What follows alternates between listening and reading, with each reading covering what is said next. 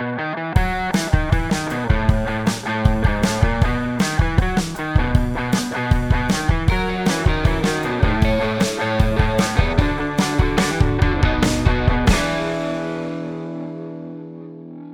and welcome to A Beer with Sam and Peter.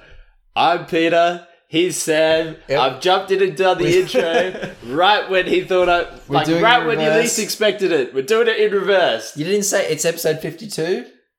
That's because you just said it, and it is episode 52. It's in the title. Like, you had to have said this when you clicked on it. So 52 is the number of the episode. Mm-hmm. There's been 51 of these, and this is... Well, no, there's been more than that, yeah, that's true. You know, this is the 52nd numbered episode. 52 is the arbitrary number we've assigned to this audio file. Yeah. Anyway, moving on. How are you going, Peter? It's actually been an incredibly long time since we recorded last. Yeah, it's been, I think, maybe about a month or two since we last recorded. Well, I'll tell you what, last time we were talking about whether Destiny 2 would be good or not. We now have a definitive answer to that question. It's pretty damn good. It's been fantastic. Yeah, absolutely awesome. Hey guys, Future Sam here, just giving everybody a helpful little tip to all those who don't want to listen to me and Pete ramble about Destiny for a considerable amount of time. If you jump down into the description of this episode, there'll be a little timestamp next to our next topic, which I believe will be Django Unchained. So go ahead and skip to that one. If you really want to skip us talking about Destiny 2. I mean, it's a game we love, but we understand that other people might not love it quite as much as we do. So, yep, just jump in that description, find the timestamp for Django Unchained, go to it on whenever your device is listening to this podcast, and you'll save yourself 15 minutes. All right, on to the podcast. It feels like it's been out for a lot longer than a month and a half, or however long it's been out for. It hasn't even been out for a month. It's only been out for 3 weeks. It just feels like it's been a while. Maybe it feels like it's been out... Holy shit, it has been a long time. Maybe it just feels like it's been out for a long time because there's not that much stuff to do at Endgame, so we very quickly got to the point where we were just grinding the same things over and over again. Having said that, I haven't reached max level yet. Like, obviously, we haven't done the raid yet either, and it's been out for a while, and that'll probably help with it. We've done like the Endgame PvP content, and I've really enjoyed that. I think I can speak as an authority on Destiny PvP, and I much prefer Trials of the Nine, which is the new one, than Trials of Osiris. I kind of like Trials of Osiris. Really? Trials of Osiris just seems so like... It was so much sweatier. Yeah, because the game wasn't nearly as well balanced as I think it is right now. Yeah, that's There's a few guns that have started to stand out after this time, but it's nowhere near as bad as it was in Destiny 1 when something was OP. Or when something was like the meta gun to use. Yeah. Like, because when, like, there was a very clear distinction between that gun and everything else. And here I think it's just, you can find better guns than others, but it's not like I'm going to despair if I'm finding someone with like an anti-ope. Yeah, it's far more important to be like moving together as a team and team shot people than it is to have the good guns. Mm. Because it is so much harder to be a hero, I think, in the 4v4s. Yeah. To like, not only because of the fact that like people just take so much longer to kill. Yeah, people have more people have more health, that's one thing. I think like it's harder, like power weapons instead of heavy weapons, and only one person having them as well. And guns do less damage as well. There's a few things that just make it harder to clutch a game. So teamwork's like a really big thing, which I think is kind of good. Yeah. I think it gives you that guy who's not... like, if you're someone who's not quite as good at PvP, you have more... You still feel like you can do more in Trials of the Nine than you could in Trials of Osiris. Yeah, that's definitely true. I just kind of feel like it's not as much fun to play just by yourself. Because, like just the normal 4v4 the normal 4v4 I don't think is as much fun to play as 6v6 in Destiny 1. Just because it's less chaotic, it's so much more punishing if your team doesn't work well together. Or I think more accurately when the other team is working really well together. Yeah. Like when you get like into especially like the quick play playlist against a team that is like all rolling together. Yeah. You can really get stomped. Just demoralized. Yeah. And I think that they need to bring back the mercy timer because it's just so unfun to play a game where you're just getting absolutely stomped. I think that I really, really dislike that you can't choose the mode that you play. Yeah. Like, I see why they did it, but the vast majority of the time, I don't want to play friggin' Supremacy, Sam. I hate that game mode. It's just not fun. Oh, what I've noticed is that... so, Supremacy was probably my least favourite game mode in Destiny 1. Yeah. Like, because I hated Clash, and they brought in, like, a Clash that was more rushy. But in Destiny 2, I have found that there's much... Like, Supremacy becomes a much more strategic game than in Destiny 1. I'm not sure why. I can't like pinpoint exactly why that is. I think it might just be to do with the slower pace of the... Yeah, I think it's to do with the slower pace and the fact that there's like people are incentivized to be in teams. Yeah. That it's actually... You actually get what I think like Bungie meant to do with Destiny 1. You remember how when Supremacy came out, Bungie like built it as the competitive game mode? Like if they had MLG stuff, it'd be Supremacy. Yeah, well, they had a whole stream about Supremacy, which is crazy because it was the most rushy, least skill based game type you could play.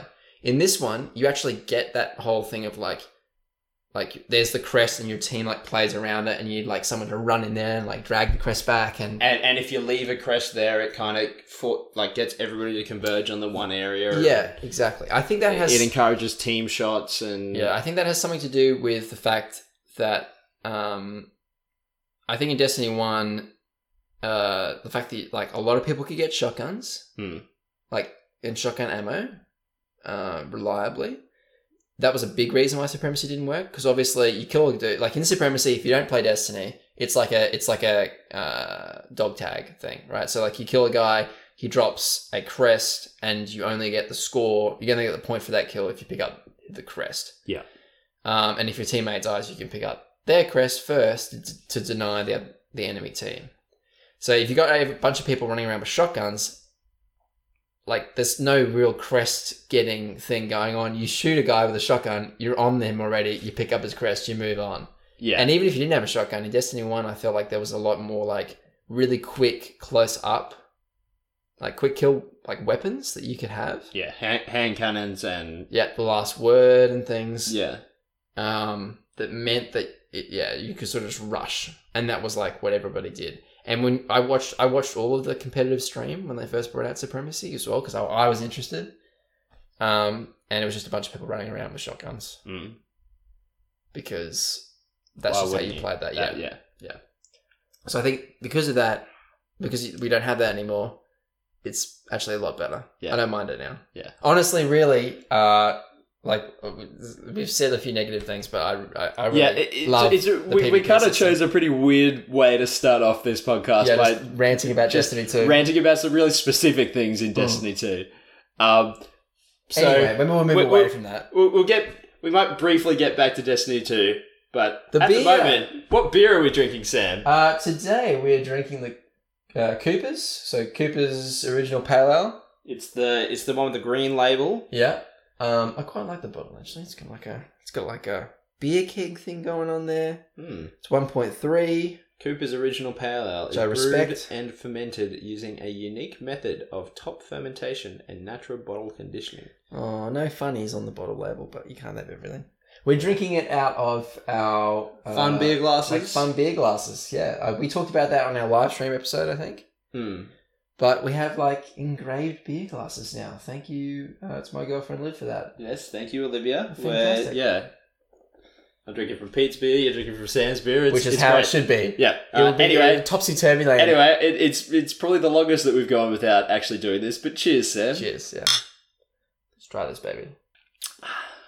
I don't mind Coopers. I've had it before. Yeah, same. It's kind of a more lagery tasting pale ale. Yeah. Like I was thinking that. It doesn't actually really taste to me like much of a pale ale at all. No, it tastes like a lager. You know when you drink, like, for me, I drink a lot of pale ales because I find them easier, like, find it easier to drink, Is it salty and you like the taste? It's fruity and I like the taste. It's fruity. I think most of the time, yeah. Okay. They're like a little bit fruitier. Whereas, this is essentially a lager, very like straightforward kind of pale ale. Yeah, yeah. You won't find any bullshit notes of honey in this one, I can tell you. It's good though. It is good. I think like a lot of lagers though, it's definitely something you want in a glass like this, like at the pub. It's ice cold. Oh, it's ice cold, yes. And you drink it on tap as well. And then you sort of sip on it. Yeah. Very good. How have you been, Peter? Oh mate, I've been busy as. So much has happened. Yeah, I've been incredibly busy at work, and then last week I got sick for a week, so I was like dying from sickness. Yeah, and then at the end of that week, you had to move. I moved house. I've moved out. You're a real boy. I'm living the bachelor's life. Yeah, you've got a pretty great bachelor's pad too. I do. Yeah. Yeah, I got this little townhouse. Yeah, I helped you move. Yeah, along with a couple other people. Yep, which made it so much easier. And I was still pretty sick at the time, so yep. Thank you for that. Your unique group of friends. We managed to both like move effectively, but also just completely ruin your crib in the neighborhood. I felt like immediately. We're the kind of people like you may have chosen the three loudest people you knew to help you move. I think on reflection, just the three people that when they're together just make each other louder. Yeah, as well. That's true. Well, we compete for airtime. You know, yeah, you gotta understand. But yeah, we were, and you were all like 4 hours late as well. That happened. But hey, it was a stressful day. We moved for it. Yes. It didn't. We got there in the end. Yeah, and we all had beers at the end. That was good. Yep, it was the. It didn't take too long. Fridge that I had moved this year, which is absolutely ridiculous. Always good fun. Yep.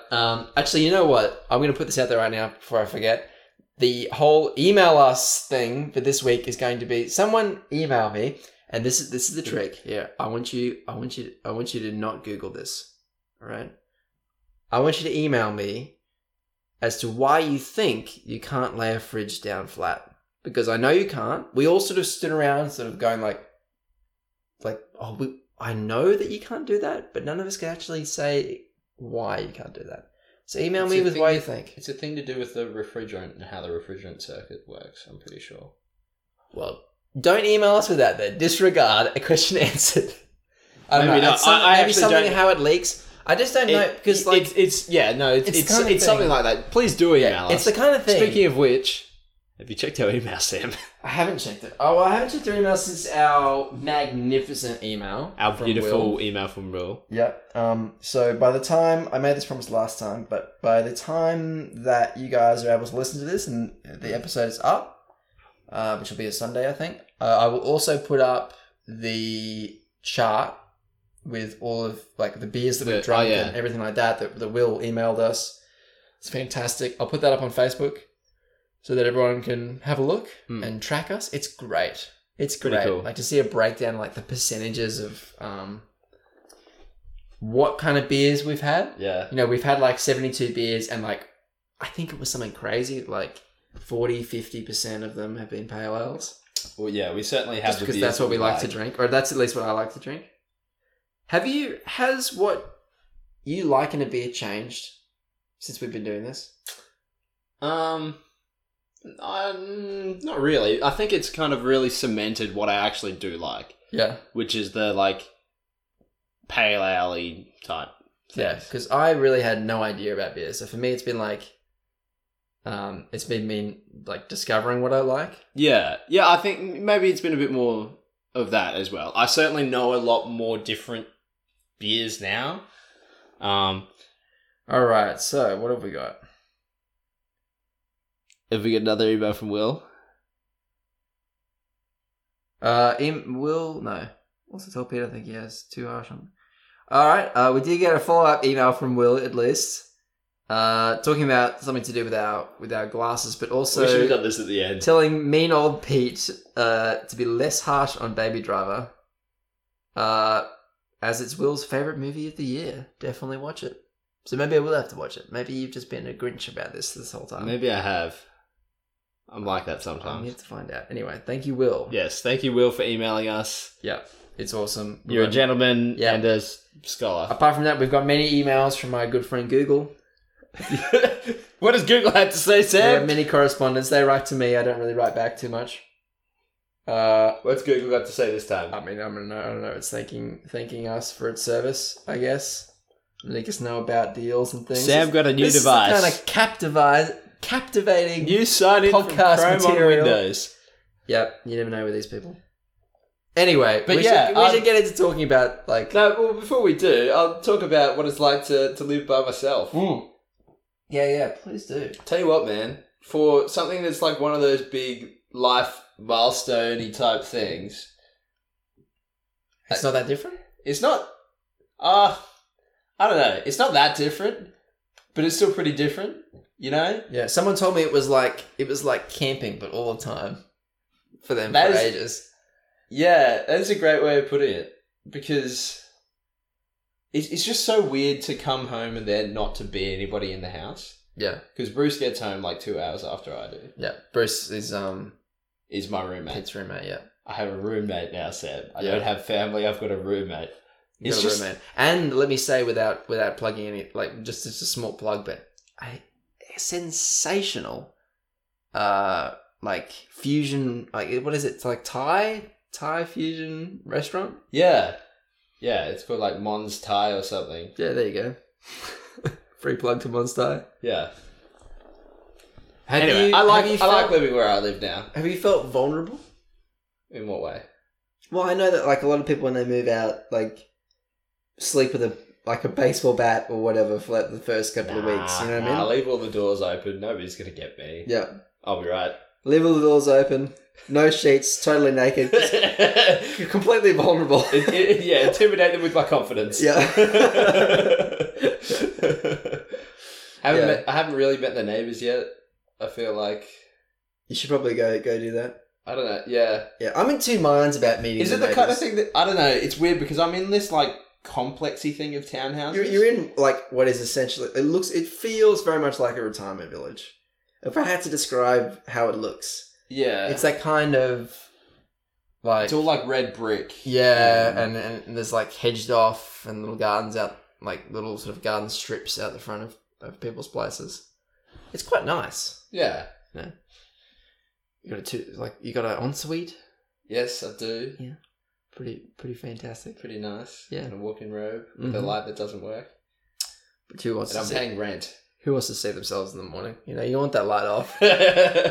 Well, I need it because I can't actually see into my wardrobe without it. That's why you've been turning up to things with just like your shirt's on the wrong way, the tires going up. I don't have a mirror. Oh no, I do have a mirror. Anyway. Well, you've done something that I have not done yet. Are you jealous? I'm not jealous. You sound jealous. I'm proud of you. You know? It's a big thing. You're paying rent now. You got your big boy pants on. Yeah, I know. I'm about to have a lot of money come out of my account. Yeah. If you accidentally leave all the lights on in your house, there's actually real consequences to you. Yeah. For doing that. Yeah. Stuff like that. I had people over the other day and I got really angry at them for putting their feet on the brand new couch. I think I remember you doing that to me. Yeah. You've got this is the problem, ladies and gentlemen. He's got a nice couch with a chaise lounge. Now look that up if you don't know what a chaise lounge is. But a chaise lounge is like essentially a long piece of couch that's attached to the end of the couch where like you're meant to lie on it. Like it's long enough that you're meant to lie on it with your legs. That's all I was doing. My feet were on the chaise lounge part, the loungy part. The lounge. Or the chaise. I think the lounge is the lounge. It's a chaise lounge, not a lounge. I'm pretty sure I've been saying chaise lounge for a long time, but it could totally be a champagne quiche kind of thing. And I've got champagne. Quiche is always my favourite one to mispronounce because it also sounds a little bit risque. Oh, we're all over. So you had your feet on the chaise lounge. Mm-hmm. And I got severely reprimanded. You did. By Peter. It's a brand new lounge. It's a actually. It is. Well, I do remember. So we were unpacking the couch, and I pointed to a box, and with like a bunch of like felt material, and I was like, "Pete, what is that?" To the lounge, and he was like, "Oh, it's the couch skin." I think it's the couch skin. Yeah, I couldn't remember the word cover. It was the couch's skin. Oh, I just had an image of like the couch opening its mouth and swallowing me. I'm gonna call it couch skin for the rest of my life. I mean, that totally like it makes sense. I just I say couch skin. You know what I mean? It's so gruesome. It's just the image. Don't get the couch skin dirty. Yep, don't get the couch skin dirty. Jesus. Anyway, we should get into talking about like movies or something. Yeah, something. What do we even do? What do we even do on this podcast? It's been so long. We just rambled on and on. Do you even remember what the homework movie was? I sure do, yeah. Samuel. I believe it was Django. It was Django Unchained. I think that's how you say it. I'm pretty sure Django. Yep, scientifically. Yep. Quentin Tarantino movie. Yep. If you haven't seen Django Unchained, I think it's like a weird one to describe to people. Mm. You know, because you don't really get the tone of it. Django Unchained is a fairly simple story on paper about a black slave. Yep. Who I can't remember exactly how called Django. Who is he freed or is he run away? Yeah, no, he gets freed. Well, so him and his wife run away. Yeah. And he Brunhilde. Yes, Brunhilde, his wife. Name. They run away, and then they get captured again, and he gets sold. And sort of while he's getting sold and taken somewhere else, yeah, to a slave market or something. What's his name? The dentist. Dr. Schultz. He basically frees him. Yep. And takes him to takes him under his wing. Takes him under his wing as a bounty hunter. Yeah. Dr. Schultz, who was previously a dentist, a German dentist, is now a very quirky bounty hunter. Yeah. Who I really love him in every scene. There's like a Christoph weird... Waltz Christopher Waltz is great. He's excellent in everything he's in. In very different ways. Like, I loved him in this, and the way he, like, talks, there's something really, like, pleasant about it. Like, you could just listen to him talk about anything. And I think that's what a lot of his scenes are almost based on, is this idea that you can listen to him talk about anything, because he really does just have a few monologues, like an extended dialogue. Which are really not about anything, but they're a very quintessential Quentin Tarantino thing of these like character conversations that really convey a lot about and give a lot of sort of character to these characters without being really like heavy-handed about it. Yeah. So conversations about nothing is it's like a real hallmark, I think, of watching a Tarantino movie. And it's what I love the most about his movies are like, it's not the like senseless violence and sex and stuff. It's the dialogue, which is something that he does so well, and it like really gives his characters weight, and they feel like real people. Because that's what people do a lot. They just talk about random shit. Our entire podcast is built on the fact that we talk about random shit. Yeah, and people like to listen to people talk about random shit. We hope. Like Pulp Fiction, the characters of Vince and the two assassins, Samuel Jackson. When they have that conversation about the Royale with cheese. Yeah, that's the thing that everybody remembers. Yeah. It's just them like talking smack. It's a chance to really like see the inner monologue of a character. But also it's just fun to watch. Yeah. You know? And there's definitely a lot of this from Christopher Waltz. Mainly from Christoph Waltz, sorry, because Jamie Foxx's Django is like fairly mute throughout the movie. He's just like got a whole like a pent up anger thing going on. Christoph Waltz definitely carries a lot of the sort of dramatic weight, I suppose. And it's funny. It's like it's a very difficult movie, Django Unchained, to classify, to put into like a genre, because it's nowhere near like The Help or like anything like that, right? Like it's not a really, really... I mean, it's a Western. Serious, yeah, it's a Western. It's not like a really serious historical like take on slavery, although it does have like some messages about it, and obviously it sort of it sort of shows you the real evils of slavery and that kind of thing in the South. But it's also kind of really funny. Yeah. In parts.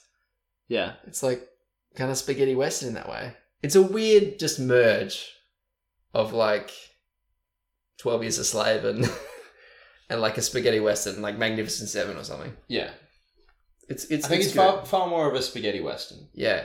I think I remember at the time there being like a small amount of controversy about it, because people would, I can't remember exactly, but I think people were getting sort of annoyed, like outraged about, they thought that the movie made light of slavery.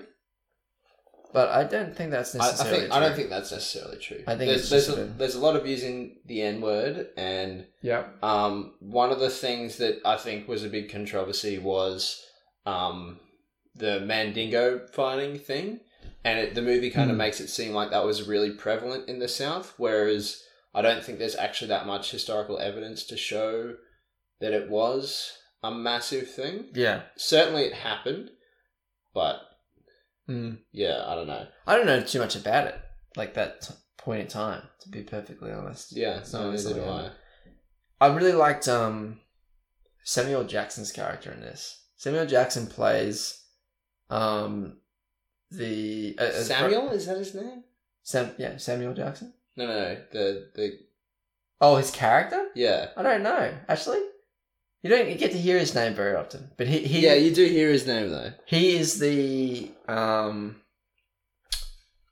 there's got a name to it, but like the enforcer or like the master of the house. He's like the head slave. Yeah, and he is like supremely racist, like against his own people. He's like one of those.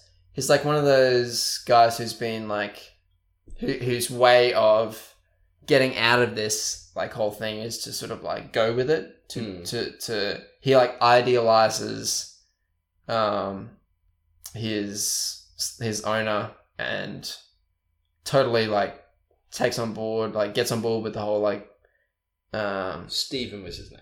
Yeah, the whole like dehumanization of like black people. He like believes that he is a subhuman. Yeah, it's one of those like things that gets perpetuated in groups that are downtrodden and discriminated against. I mean that's where you get them to hate each other. It's sort of like a continuous sort of cycle. If all these people are keeping each other down and the people in charge are also keeping them down, maybe they won't realise that there's 30 black people on the plantation. There's only like 3 white people living there. Yeah, exactly. Yeah, that's important so that they never sort of figure that out. Yeah. Yeah. I think that was just a good character and one you don't see a whole lot of in movies set in that time. But he played that really, really well. Like, just full bore. As like, I think everybody thinks of... oh, Jesus, I've forgotten bloody... Leonardo DiCaprio. Yeah. Everyone thinks of Leonardo DiCaprio. Calvin Candy. Like, his performance in that. Like, his crazy, over-the-top commitment to his character, who's just a massive racist, is basically his thing. And his big monologue with Brimhilda, like, has become sort of a bit of film legend, you know, where he was meant to make this big monologue about, like, he got like this, like a skull out to show that like black people are inferior physiologically or something like that. I can't remember exactly his like rant. And he like he got really animated while doing that scene and smashed his hand on the table and he smashed a glass and cut his hand, which was not intended, but he sort of rolled with the scene and like went really into it. Like, so the actress playing Broomhilda looks really freaked out in that scene. That's because she's genuinely freaked out because like Leonardo DiCaprio is just smearing his own real blood on her face to get that reaction. It's one of those things where I think like, nah, actors are crazy, man. Yeah. And it's one of those things that like, I don't know actually how this went, but for like the rest of the time that he's on screen, he's now got a bandage over his hand because of that to change that continuity. Yeah. Yeah. But like everyone remembers that performance, but I think an equally sort of like, I don't know, edgy or whatever you want to call it, like performance. You're not talking about Quentin Tarantino's performance as an Australian miner, are you? Which made no sense. No sense at all. I understand that he wants to cameo and everything, but he's just a random weirdly Australian miner. Yeah. In one scene, then he dies. Just odd. Just the worst Australian accent as well. Yeah. Anyway, who are you actually talking about? I was talking about Samuel L. Jackson. Yeah. I thought that like he like really lent into that role and got really mean because his character is almost like the most cruel. I would say. Like Leonardo DiCaprio is like more like fanatical. He's certainly very cruel. He's certainly very cruel, but you kind of expect it from him. Yeah, exactly. I just really liked his performance in that. I thought he did a really good job. I also just really like Jamie Foxx. I don't really. As a person. I don't know about his acting per se. I don't know. I feel like he's in some good movies. Yeah, he's in a lot of bad ones, as he will tell you himself. Yeah. Like, if you watch him in interviews, he's really candid about that. He's in some good movies, but I just never think that I don't think I've ever thought that he's the best thing in a movie that he's been in, if you get what I mean. Yeah, he's a bit of a... Sorry, I've just found some like floaties in my beer. A lot of floaties. Yeah, Jamie Foxx is like one of those all-rounders that's kind of shit at everything. You know what I mean? Like he's like, okay, no, he's like the Shane Watson of acting. Yes. He's like plausible. He's like kind of like okay at everything, right? Like he's an okay singer. He's an okay actor. I think he can dance fairly well. It's like that kind of thing. But I like him as a person. You should watch some of his interviews because like he has gotten to where he was like by design. He was originally an actor. Yeah. But as he will say in like many interviews, like there's one where he's talking about when he met Kanye. And basically he's like a guy who knows people. Like a Wahlberg, right? Like a Marky Mark. He just knows people in Hollywood. And if there's a party, it'll probably be at Jamie Foxx's place. Right. And he wanted to get into the music industry. So he built a recording studio underneath his house. As you do. And then invited all these musicians to his place. So that when they, like, because he worked out when you go to parties with these people, like famous people parties, and you suggest that you should record with them, they always, like, out of courtesy say yes, but they're never, like, available. Or they can never book a studio. Yeah. So he would get them to say, like, yeah, sure. And he'd be like, right, well, I've got a recording studio right now. Let's go. Let's do it right now. And that's how he would do it. So, like, he got his big break when, like, Kanye West came to his house party and he had no idea who he was. And, like, he had a conversation and he's like, I would really like to make this song, like, record this song for you. I think it would be really good for your voice. So Jamie Foxx, like, went downstairs and got the lines and then sung it like he usually sings it. He's kind of like a R&B kind of singer. Yeah.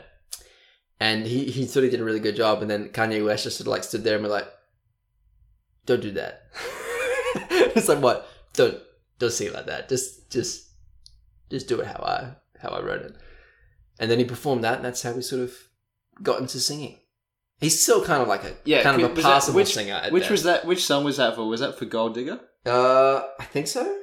I can't remember. I don't really know too much of Jamie Foxx's music. But you do know that story. I know that story. I saw it in like an interview somewhere. Yeah. And he said like, so what I did was to pass the time, I went and got some money. So I went and did a couple of bad movies and then did some more recording. Like that's how he describes it. I went and did a couple of bad movies. He's like Nicholas, as you do. Yeah, he's like Nicolas Caging it. He's very aware that they're bad. But he can work. Yeah, he can do movies. Like that's how he can just do movies. Yeah, because he's very much the same character in like Yeah. everything he plays. Yeah, he's great in Horrible Bosses. He is great in Horrible Bosses. That's true. He has that sort of like. I think he's got really great comedic timing. Yeah, He's certainly a good impersonator as well. Like he can sort of like, so if you give him like a role, like the hitman in Horrible Bosses, he can really sort of like overact it really, really well. What else has he been in? He's in like a bunch of stuff. He's in Baby Driver. Yeah, he is. He's apparently I should see that. Yeah, apparently you should see that. I don't know. He's in a bunch of stuff. I don't know. He was all right in this. It's really hard to gauge whether Jamie Foxx did a good job in this movie because I think there's so many other outstanding performances around him. Jamie, like Django, I think probably has like some of the smallest set of dialogue of anybody in the movie, despite being the main character. Yeah, that's for sure. And I think he more sort of Tom Cruises this one, where he's just sort of like the vanilla like guy to just experience the movie. Yeah, and experience all these eccentric, fantastic characters. Yeah, and to just sort of like have a serious face and then shoot a bunch of people in the end. Yeah. It gets real bloody. Oh, it gets so bloody. I forgot how bloody it is. Very stylized though. Yeah. Like you see a guy, I think it's sort of a like paying homage to when that was a real thing, but like, you know, there's that scene where he's having the big shootout in the slave owner's house. Yeah. And there's like one of the last... That one dude that he keeps shooting? No. But like, and there's another thing. How many white hate dudes can you like just can Leonardo DiCaprio just call on short notice? Because they just kept coming through the door. But like one of the dudes comes to the door and he gets shot and he gets like pulled back on like a wire through the door, and it's really obvious that he does that. Like Jamie Foxx like pulls out a gun. That's what he does to Calvin's sister. Yeah, but there's also some random guy that it gets done to, I think. But but the sister as well, right? Like he pulls out the gun, fires, and it's not even in the same direction as where they get pulled. Yeah, and then just sort of get yanked back, and just like fly back. Yeah, well, it has a bunch of those like homage things to other movies because it's a sequel to. Like there has been other Django movies like that. Like Django was like the original Django is actually in the movie. He's one of the other slave he's the other slave owner when they first meet Calvin and there's the two dudes fighting. Really? Yeah. So yeah, it was like I didn't know that. There are like 4 other Django movies. Nothing to do with this. Completely different stories. Holy shit! But yeah, there are 4 other Django movies. Okay. Wow, I should have really known this before we did it as a homework movie. Yeah. It never came up. No, I mean, it's completely disconnected from them. I read the IMDb page, like, sort of, and did all that. It didn't come up. Yeah. Is it relevant at all? No. No, okay. But interesting. Just an interesting sort of thing that it's one of those... Like, with a lot of these Western movies, there's heaps and heaps of sequels to... Like, it's sort of a tradition to have these sort of connections. Well, like Magnificent Seven or something like that. Yeah, exactly. None of them have anything to do with each other. Like, there was a Django movie released in the 2000s. Really? Okay. Yep. Didn't get the press because it's not a Tarantino thing. Yeah. Where does this rank for you in Tarantino movies? Right up there. Right up there? I think Pulp Fiction's probably my favourite. Yeah. Then Reservoir Dogs. Mm-hmm. Then probably this. Wow. Yeah, those would be my top 3 Tarantino. And then the others are kind of all pretty the same. Yeah. Yeah, I think Jackie Brown I didn't like all that much. I didn't think it was that great. I didn't like that either.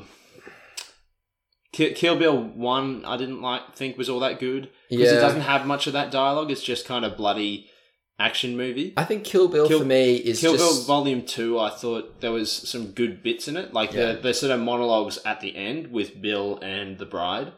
are quite good. Well, the thing with Kill Bill is, like, I think that's the most, like, fan-y Quentin Tarantino's been. Like, he is a movie fan. Yeah. And Absolutely. most of his movies are, like, tributes to genres or, like, particular movies and stuff like that. And Kill Bill is just a tribute to a whole genre of movies that I just don't watch. Like, there's kind of, like, more, like, kung fu action movies. I just don't watch them at all. Yeah. So I can understand why someone like I know that Chris, our mate, like is a fan of Kill Bill, but he's like a big fan of of the Matrix and that kind of thing.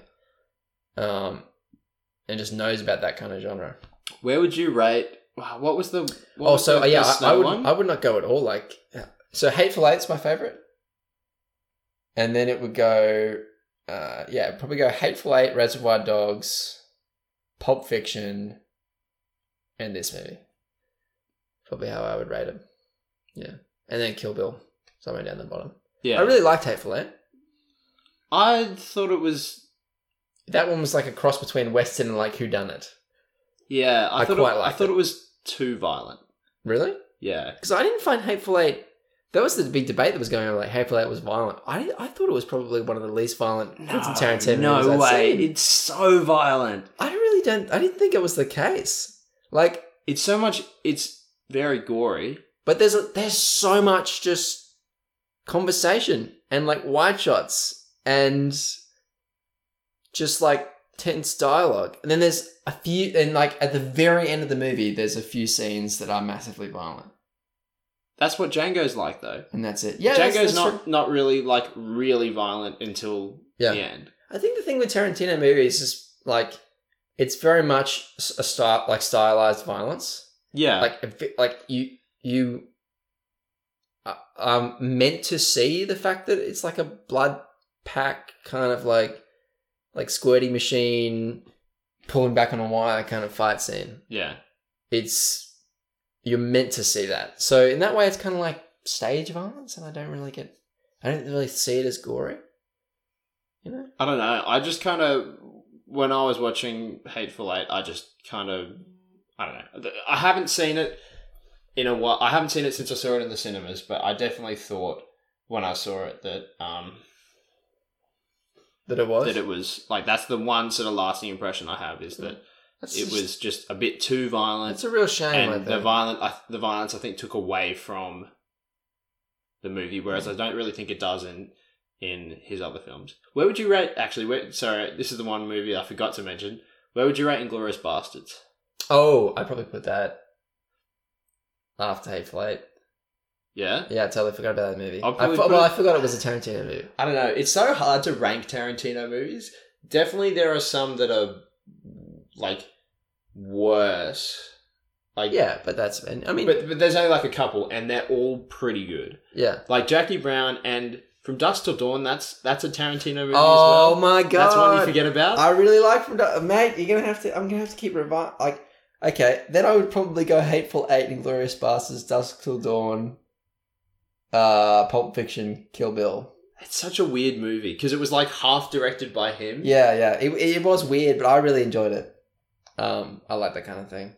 I don't know. I think it's a real shame that you thought that about Hateful Eight, because I really liked the experience going to the movie. That's a movie I should see again. Yeah, that's what I'm thinking as well. Because but there's something like it's a movie that you lose something on the second viewing though, because it's you don't know who did it. Yeah. Like.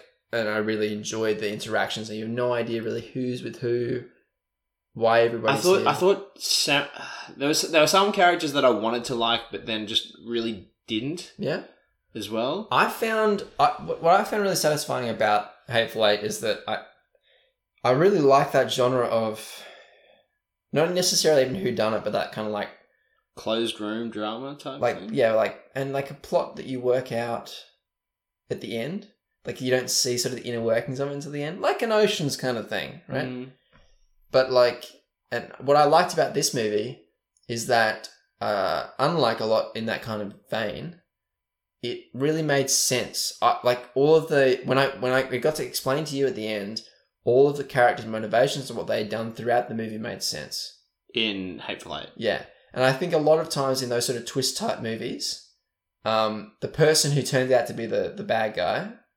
when you start to think back about some of their decisions, and most of the time they make one or two decisions like that are just make no sense for their character. They only happen because it's a movie and they wanted to trick you. Yeah. But it doesn't make any sense why they would have done something like that. And what I like about it, like that movie, is that there's none of that. I feel satisfied. I need to watch that movie again, I think. Yeah, I think I should watch it again too. But I think, yeah, you definitely should. Yeah. Gore's not a thing for me, man. I don't know. Didn't affect me too much. I'm a big fan of alien movies and I've been watching them since I was way too young. Yeah. Anyway, trying to Yeah. So we've been rambling on for too long. We've got so much to talk about. I think at the end of the day, though, like all Quentin Tarantino movies, they are very well made. Yep. You should definitely go see BoJack Horseman if you not BoJack Horseman, bloody Django Unchained. if you haven't seen it, I would recommending Quentin Tarantino. Like, I definitely would never recommend any Quentin Tarantino movie for everyone. I know there's a big section of the population that like his movies are violent and just sort of like coarse, and for people who don't enjoy that kind of thing, I wouldn't recommend it. Are there any of his movies that you reckon you could recommend to anybody? To everybody? I think you could. Closest, probably Pulp Fiction. Yeah. Or maybe Reservoir Dogs, actually. Yeah. Probably Pulp Fiction and then Reservoir Dogs. Yeah. Just because Reservoir Dogs is a bit more violent. Yeah, I would recommend Django Unchained with just a warning label, like, not for the faint of heart. Yeah. But yeah. It's pretty violent at the end and they're dealing with some pretty full-on things. Yes. Do I think it's a good movie? Yes. Absolutely. Yes.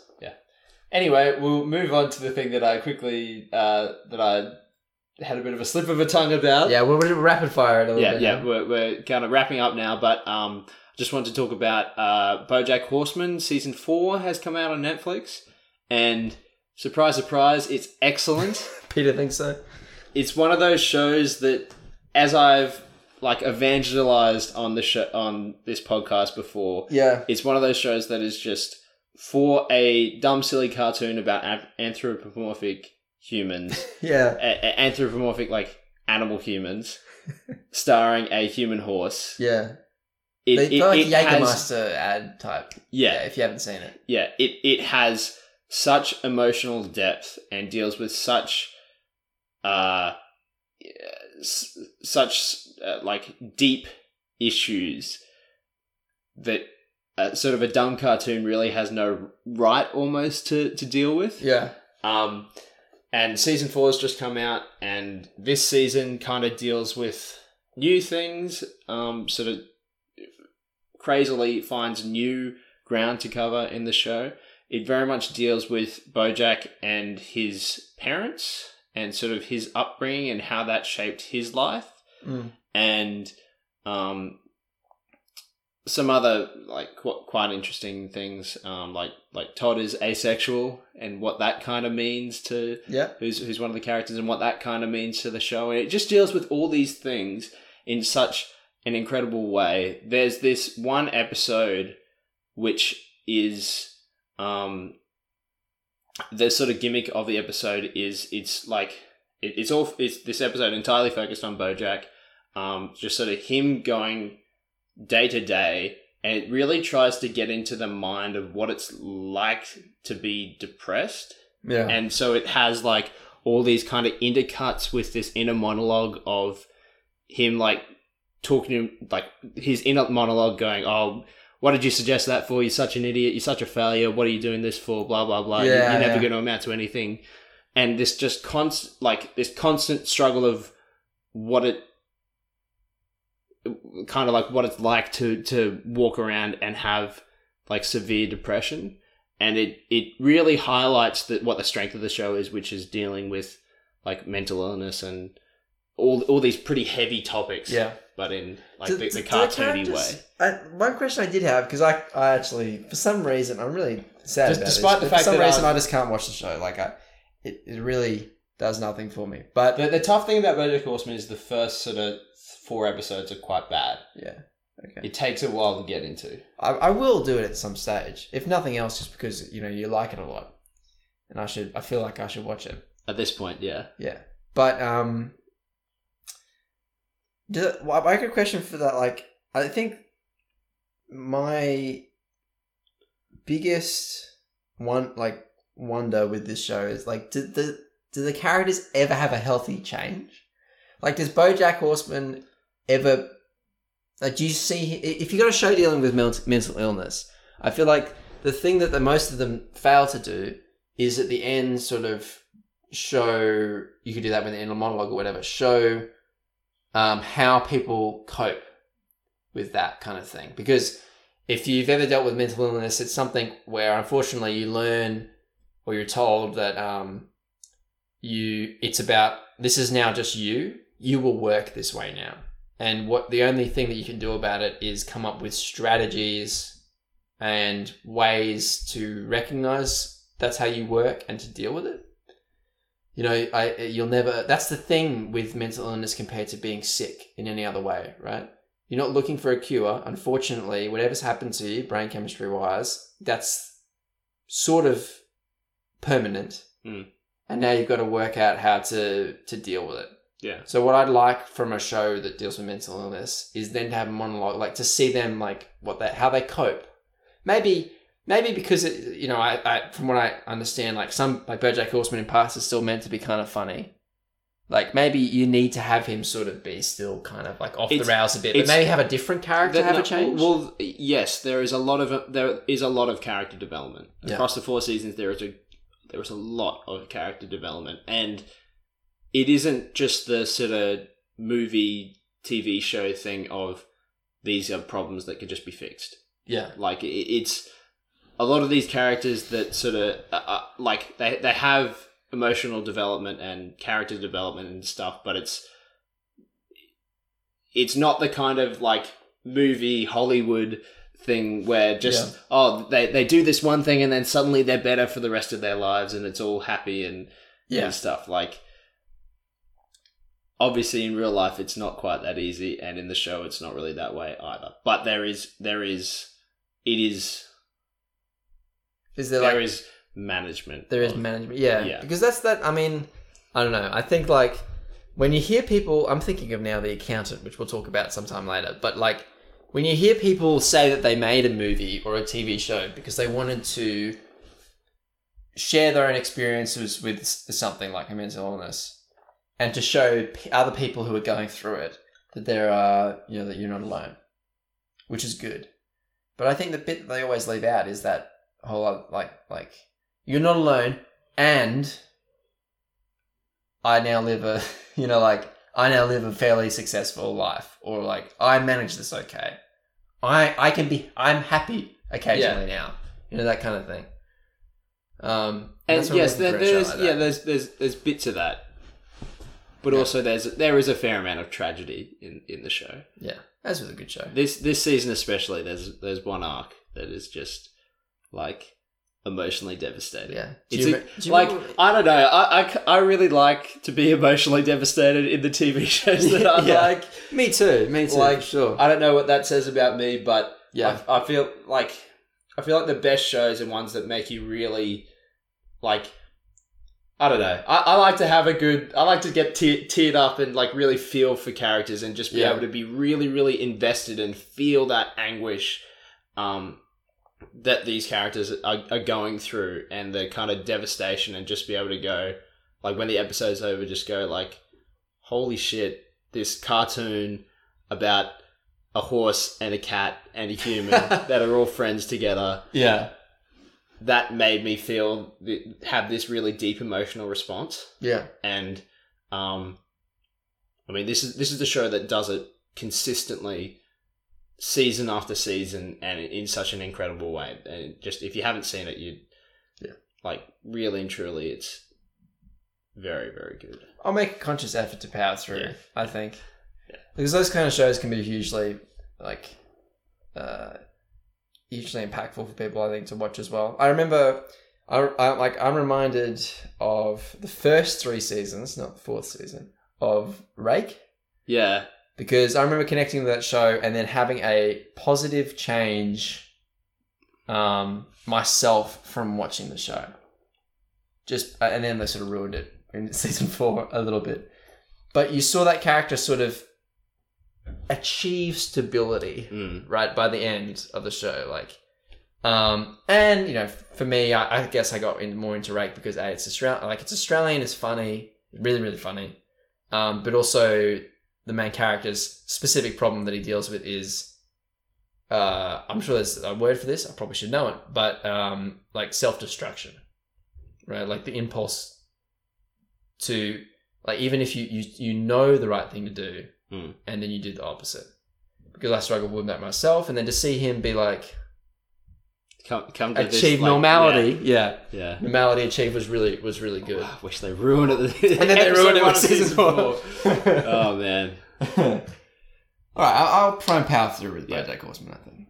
I really think you should, because it's pretty good. Yeah, and we've talked for a bit longer than I thought we were going to. A little bit. We're kind of straight on there. Yeah. We've got a few minutes. In that few minutes, I just want to also announce that. We'll wrap up now. Yeah, if you've forgotten about Survivor, like if you thought we've forgotten about Survivor, we haven't. Survivor I actually watch. just binge watched like 3 episodes of Survivor to catch up today with Liv, and I've had a great time. It's fantastic. Season 2 is fantastic. It's gone from being like the shittiest season of Survivor as like a whole thing I've ever seen. Right, to be ashamed to be Australian, like, to now, like, this season of Australian Survivor is one of the best seasons I've ever watched out of like the 50 that we have. Yeah. Here in this house on DVD. It's really, really good, and we're down to the last 7 people, I think.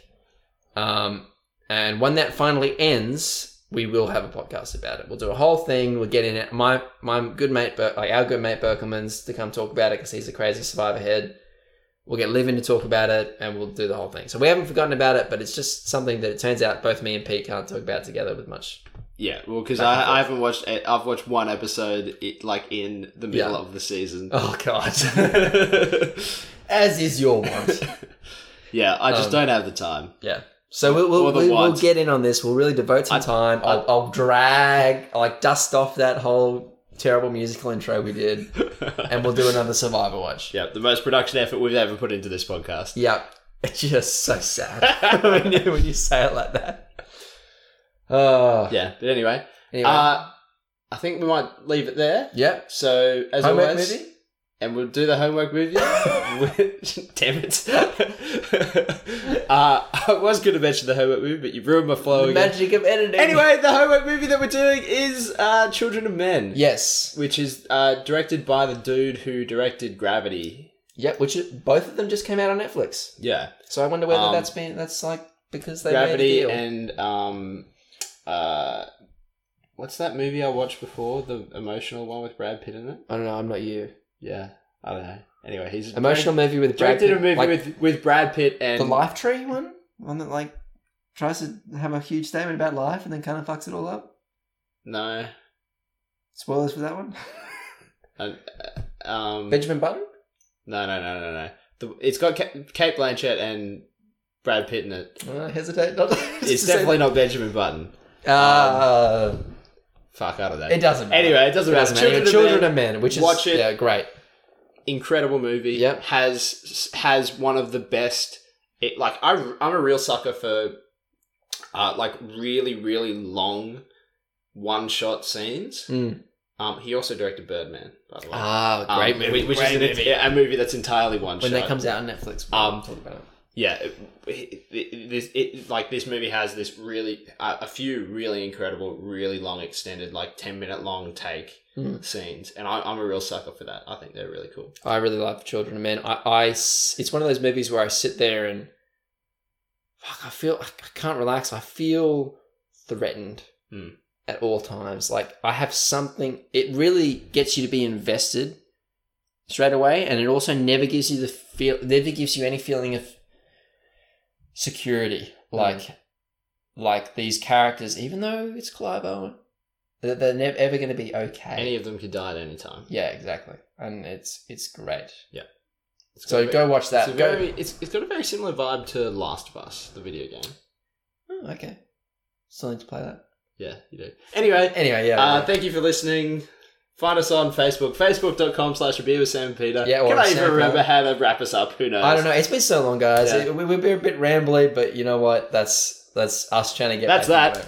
Episode is over. Peter's walking out of the room. We'll see you next week. We're getting back into it, I swear.